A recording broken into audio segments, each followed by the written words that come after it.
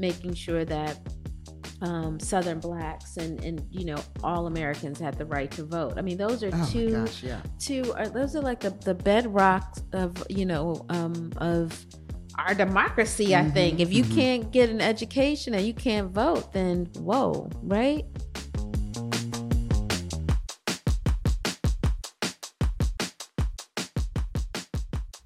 And that was Patricia Williams Dockery, writer of Septima.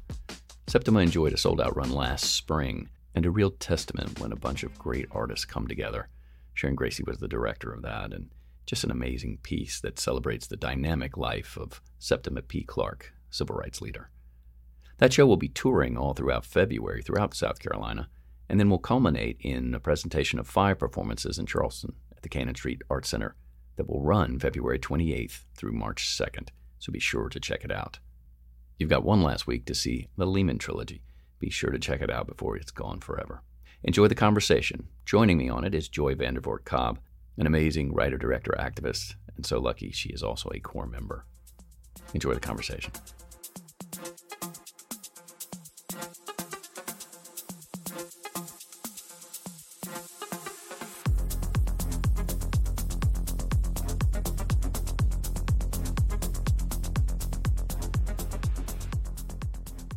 I certainly want to talk a lot about the play, but let's start about like where you grew up. Like, let's talk a little bit about, how you came to writing and where you came from. Sure. So I was born and raised on the Southside of Chicago, the youngest by about 13 years. So grew up around what we would say were old folks back then. But now I think that a lot of people are having children later. And so I would not consider them being old parents. But because I was around old folks so much, I talked early, read early, was the center of my parents and their friends, worlds and my siblings.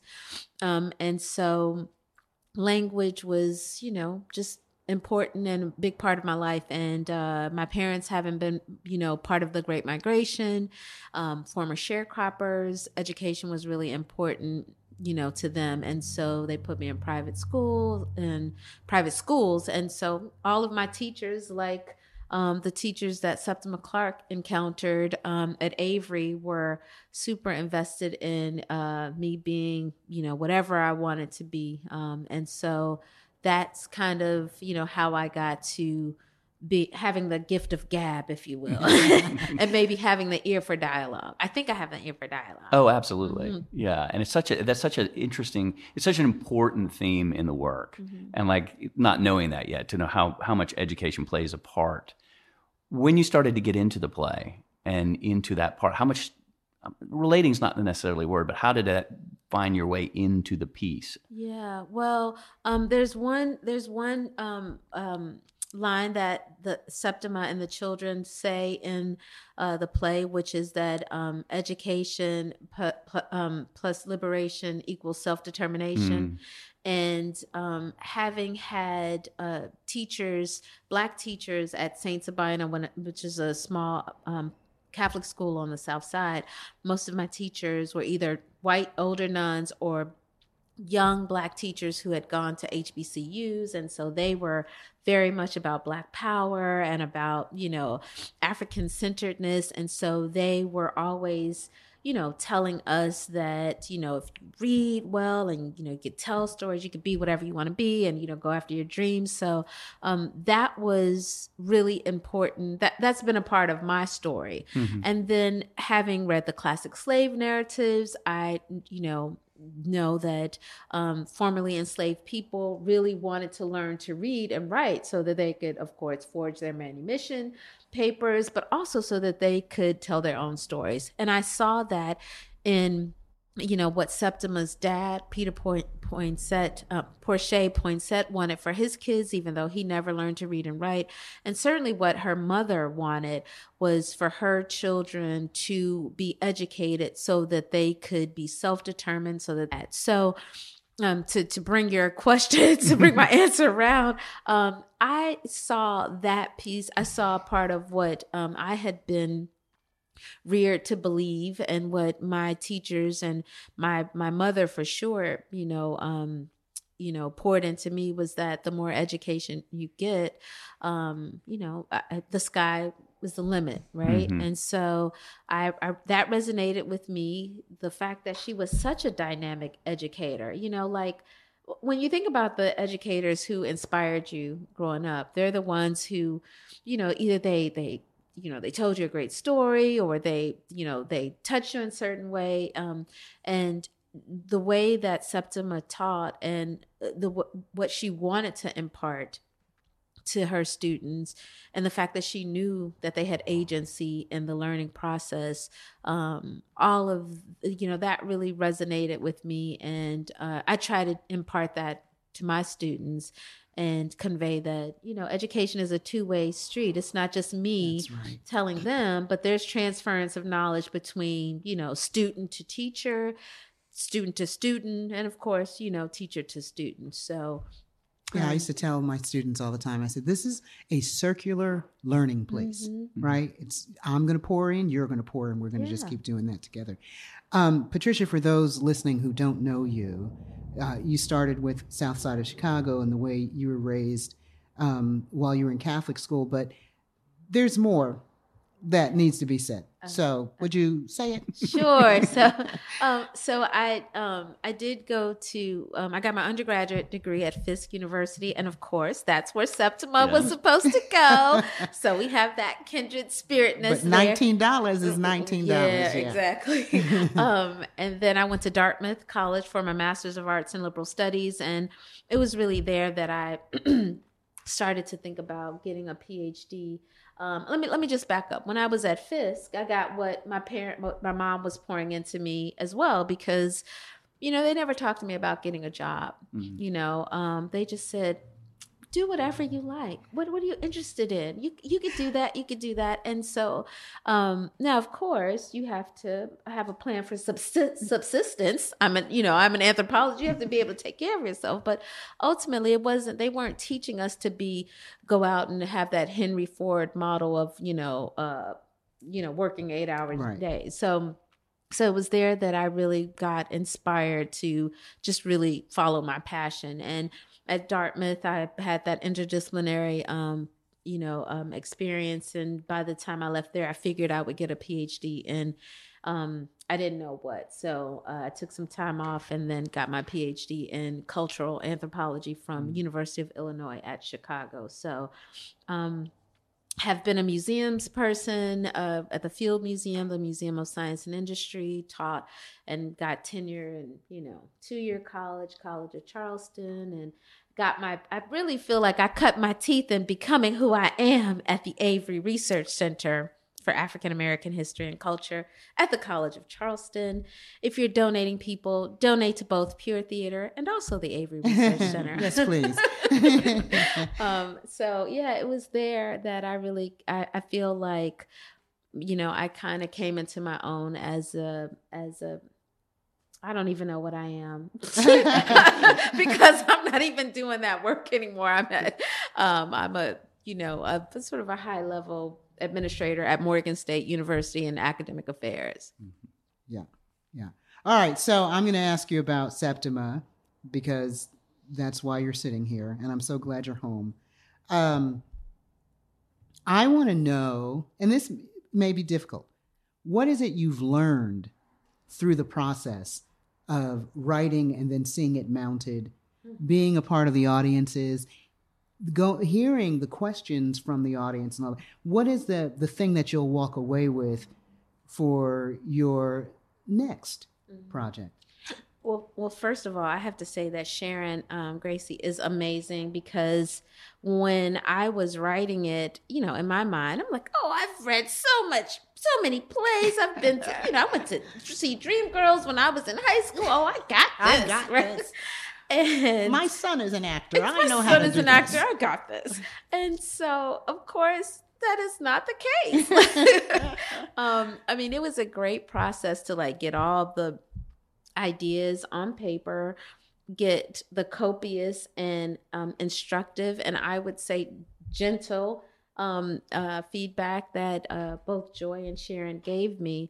But what I really realized is that there has to be this close working relationship with the director, to really, for me, as someone who is a novice to this, to understand what the different techniques look like when they're written. Of course, in my mind, you know, I've been putting stuff in parenthetical notes, like, but, you know, techniques that Sharon and you guys know, because y'all are theater folks. And then there were places where I thought, okay, I know that Septima's going to say this way in my mind. Right. And then when they didn't in Tech Week, I was like, oh, wow, that's not how I saw it. But then I was like, oh my God, this is how she should say it. And so I've just learned a whole bunch. I tell my students, my writing students, that, you know, the best writers are writers who revise. And they're like, yeah, whatever. We don't want to revise anymore. And it is hard. Revisions are hard because you think, oh my God, this is it. I gave birth to it. Ta-da! Don't you love it? And it's like, I love parts of it. Now you need to rework that. So you meaning me, I try to be self-reflective in terms of not thinking I know everything all the time. So I'm always open to criticism. You know, it might sting a little bit, but ultimately, you know, I'm a growth mindset person. So I took all of, you know, the feedback. And I think I remember telling you, oh, Joy, I think this needs to go back. And Joy was like, I'm staying out of it. You better call the director. Call the director. And so then I did. And we just had a great conversation. And she said, well, what about this? And I said this. And then we did this. And then it came together. And then I sent you a text, remember? I was like, Joy, I spoke my truth, but ultimately, and Sharon was so great, and it was important for me to speak my truth, and she heard me, and this is the best experience. And for me, it has been the best experience. Mm-hmm.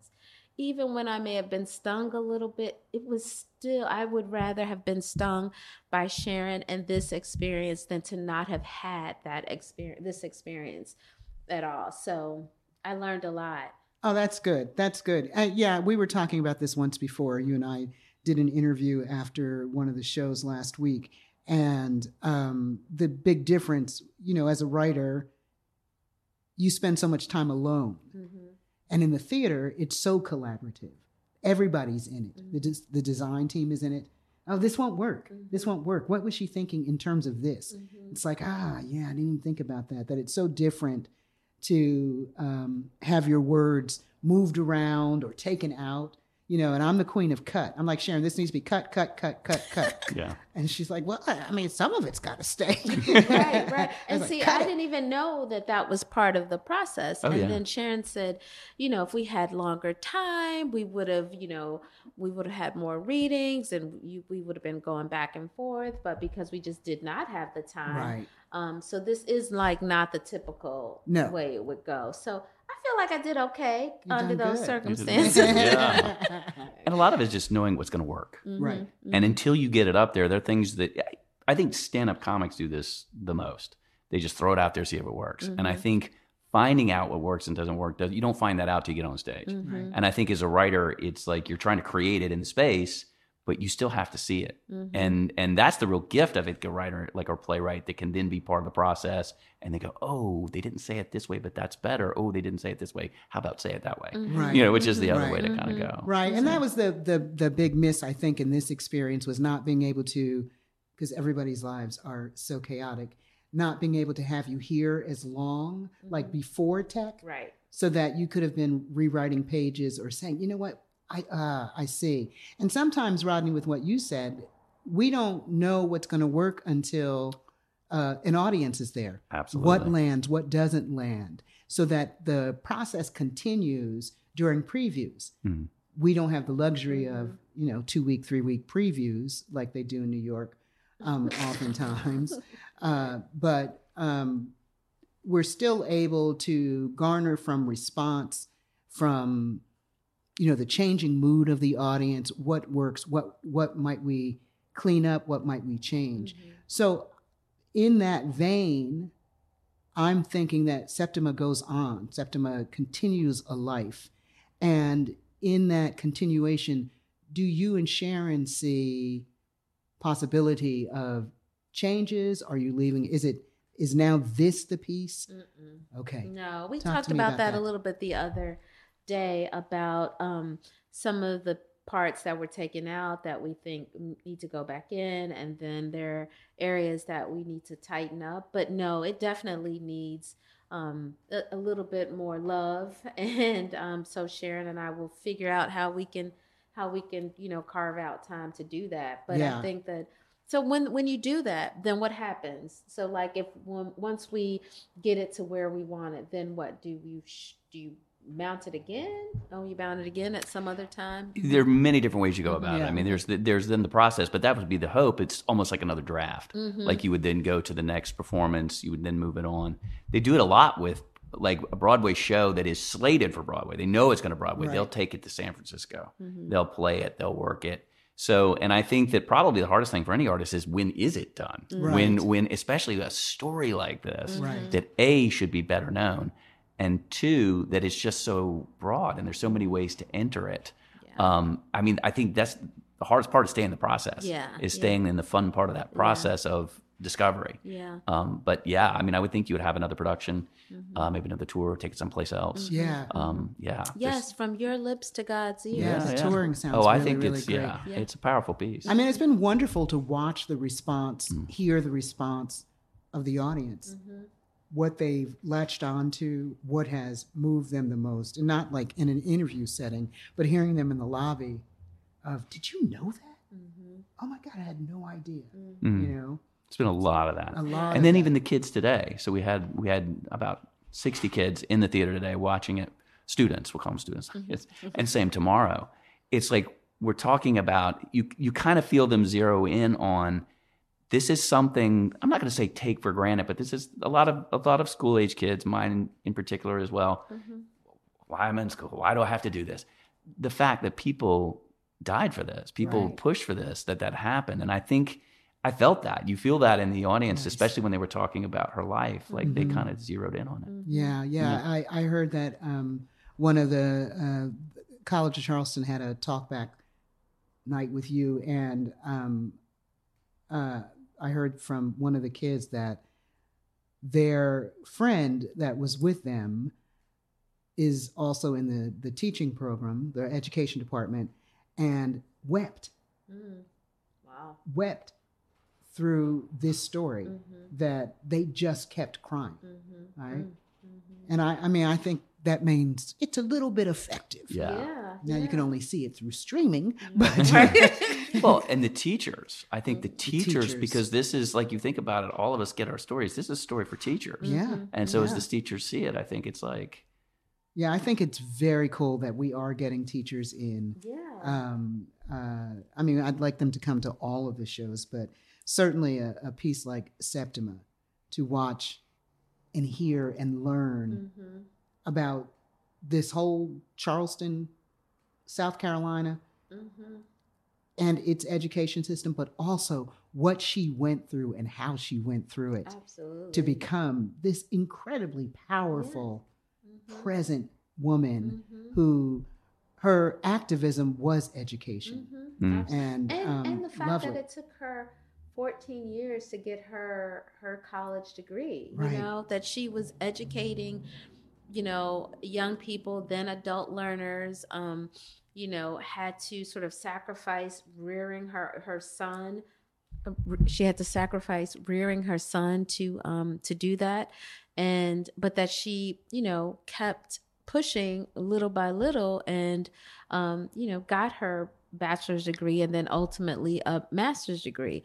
But that it meant that much, that it meant so much to her. So education, but then also making sure that Southern Blacks and you know, all Americans had the right to vote. I mean, those are those are like the bedrocks of, you know, of our democracy. I think if you can't get an education and you can't vote, then whoa, right?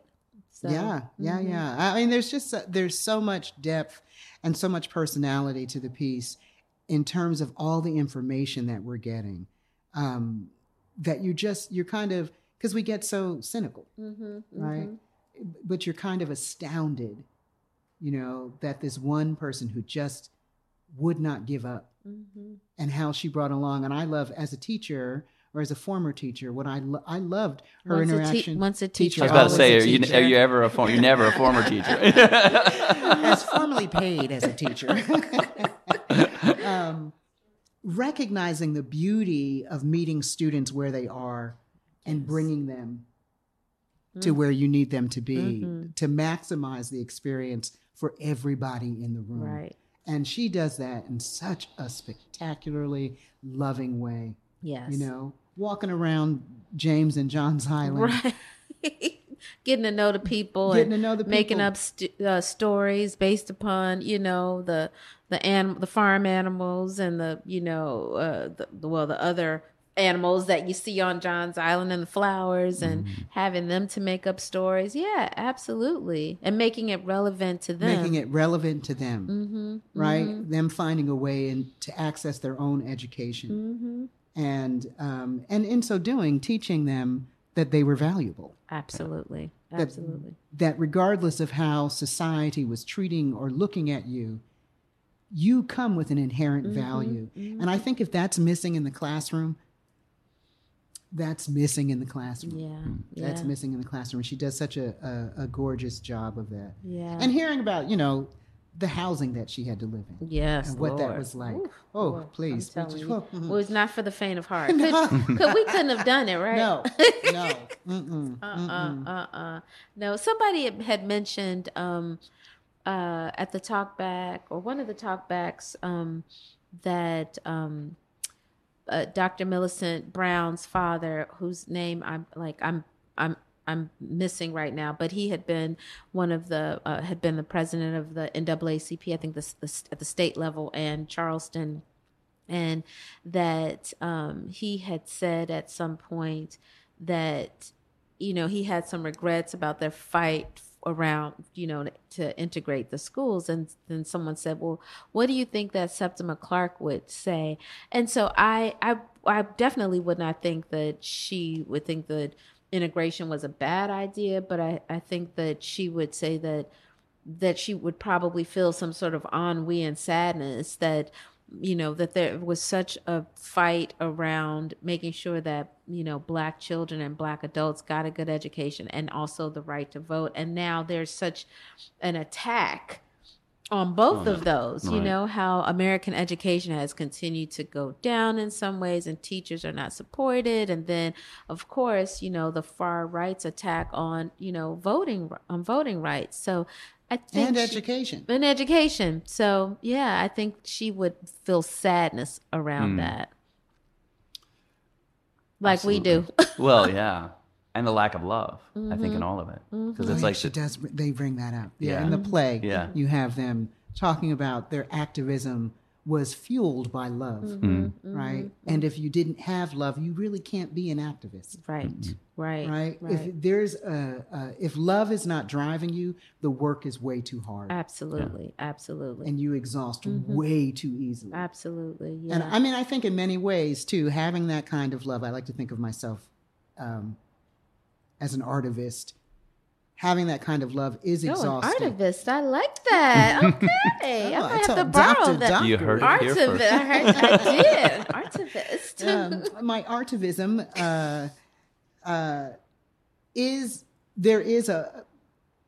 if there is not love guiding it, the exhaustion comes much too early, and then you give up. And then you give up. And even those who love, like Septima, and we have Rosa Parks and Miles Horton, how tiring that got to be. But they never stopped moving it forward because they kept their eye on the prize. Absolutely. They certainly did, for sure.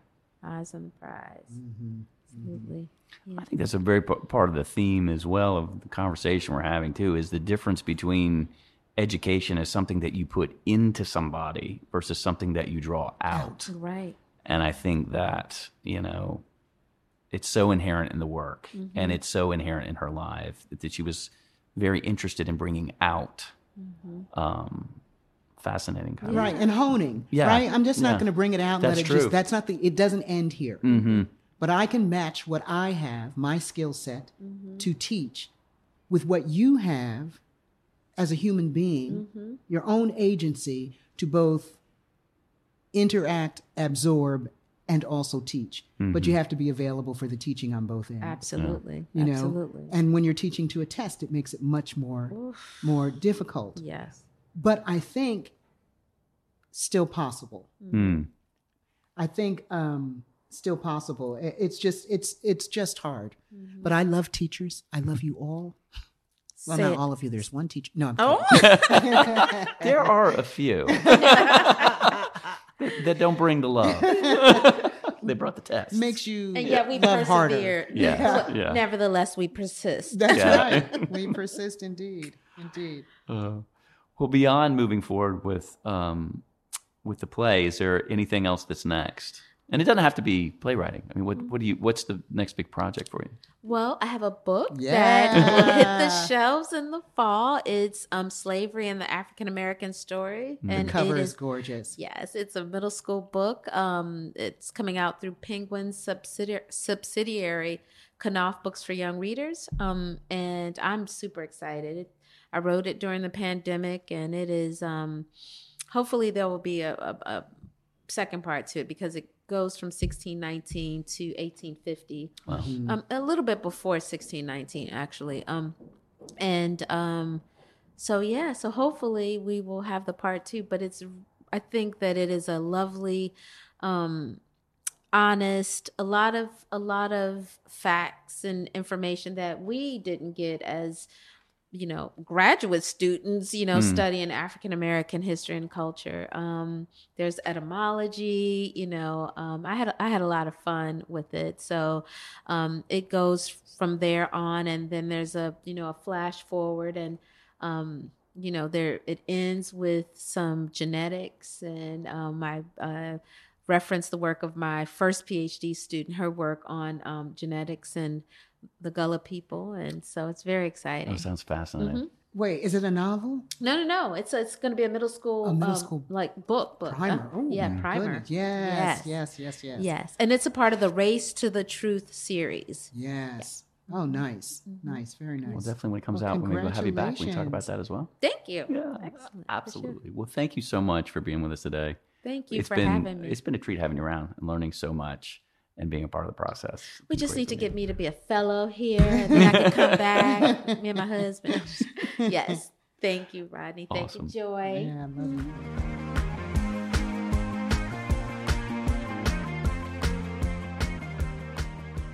Patricia Williams Dockery and my co-host there, Joy Vandervort-Cobb. Thanks so much for joining us this week, and join us again next week. Be sure to like, subscribe, or whatever you do these days. And until next time, keep it pure.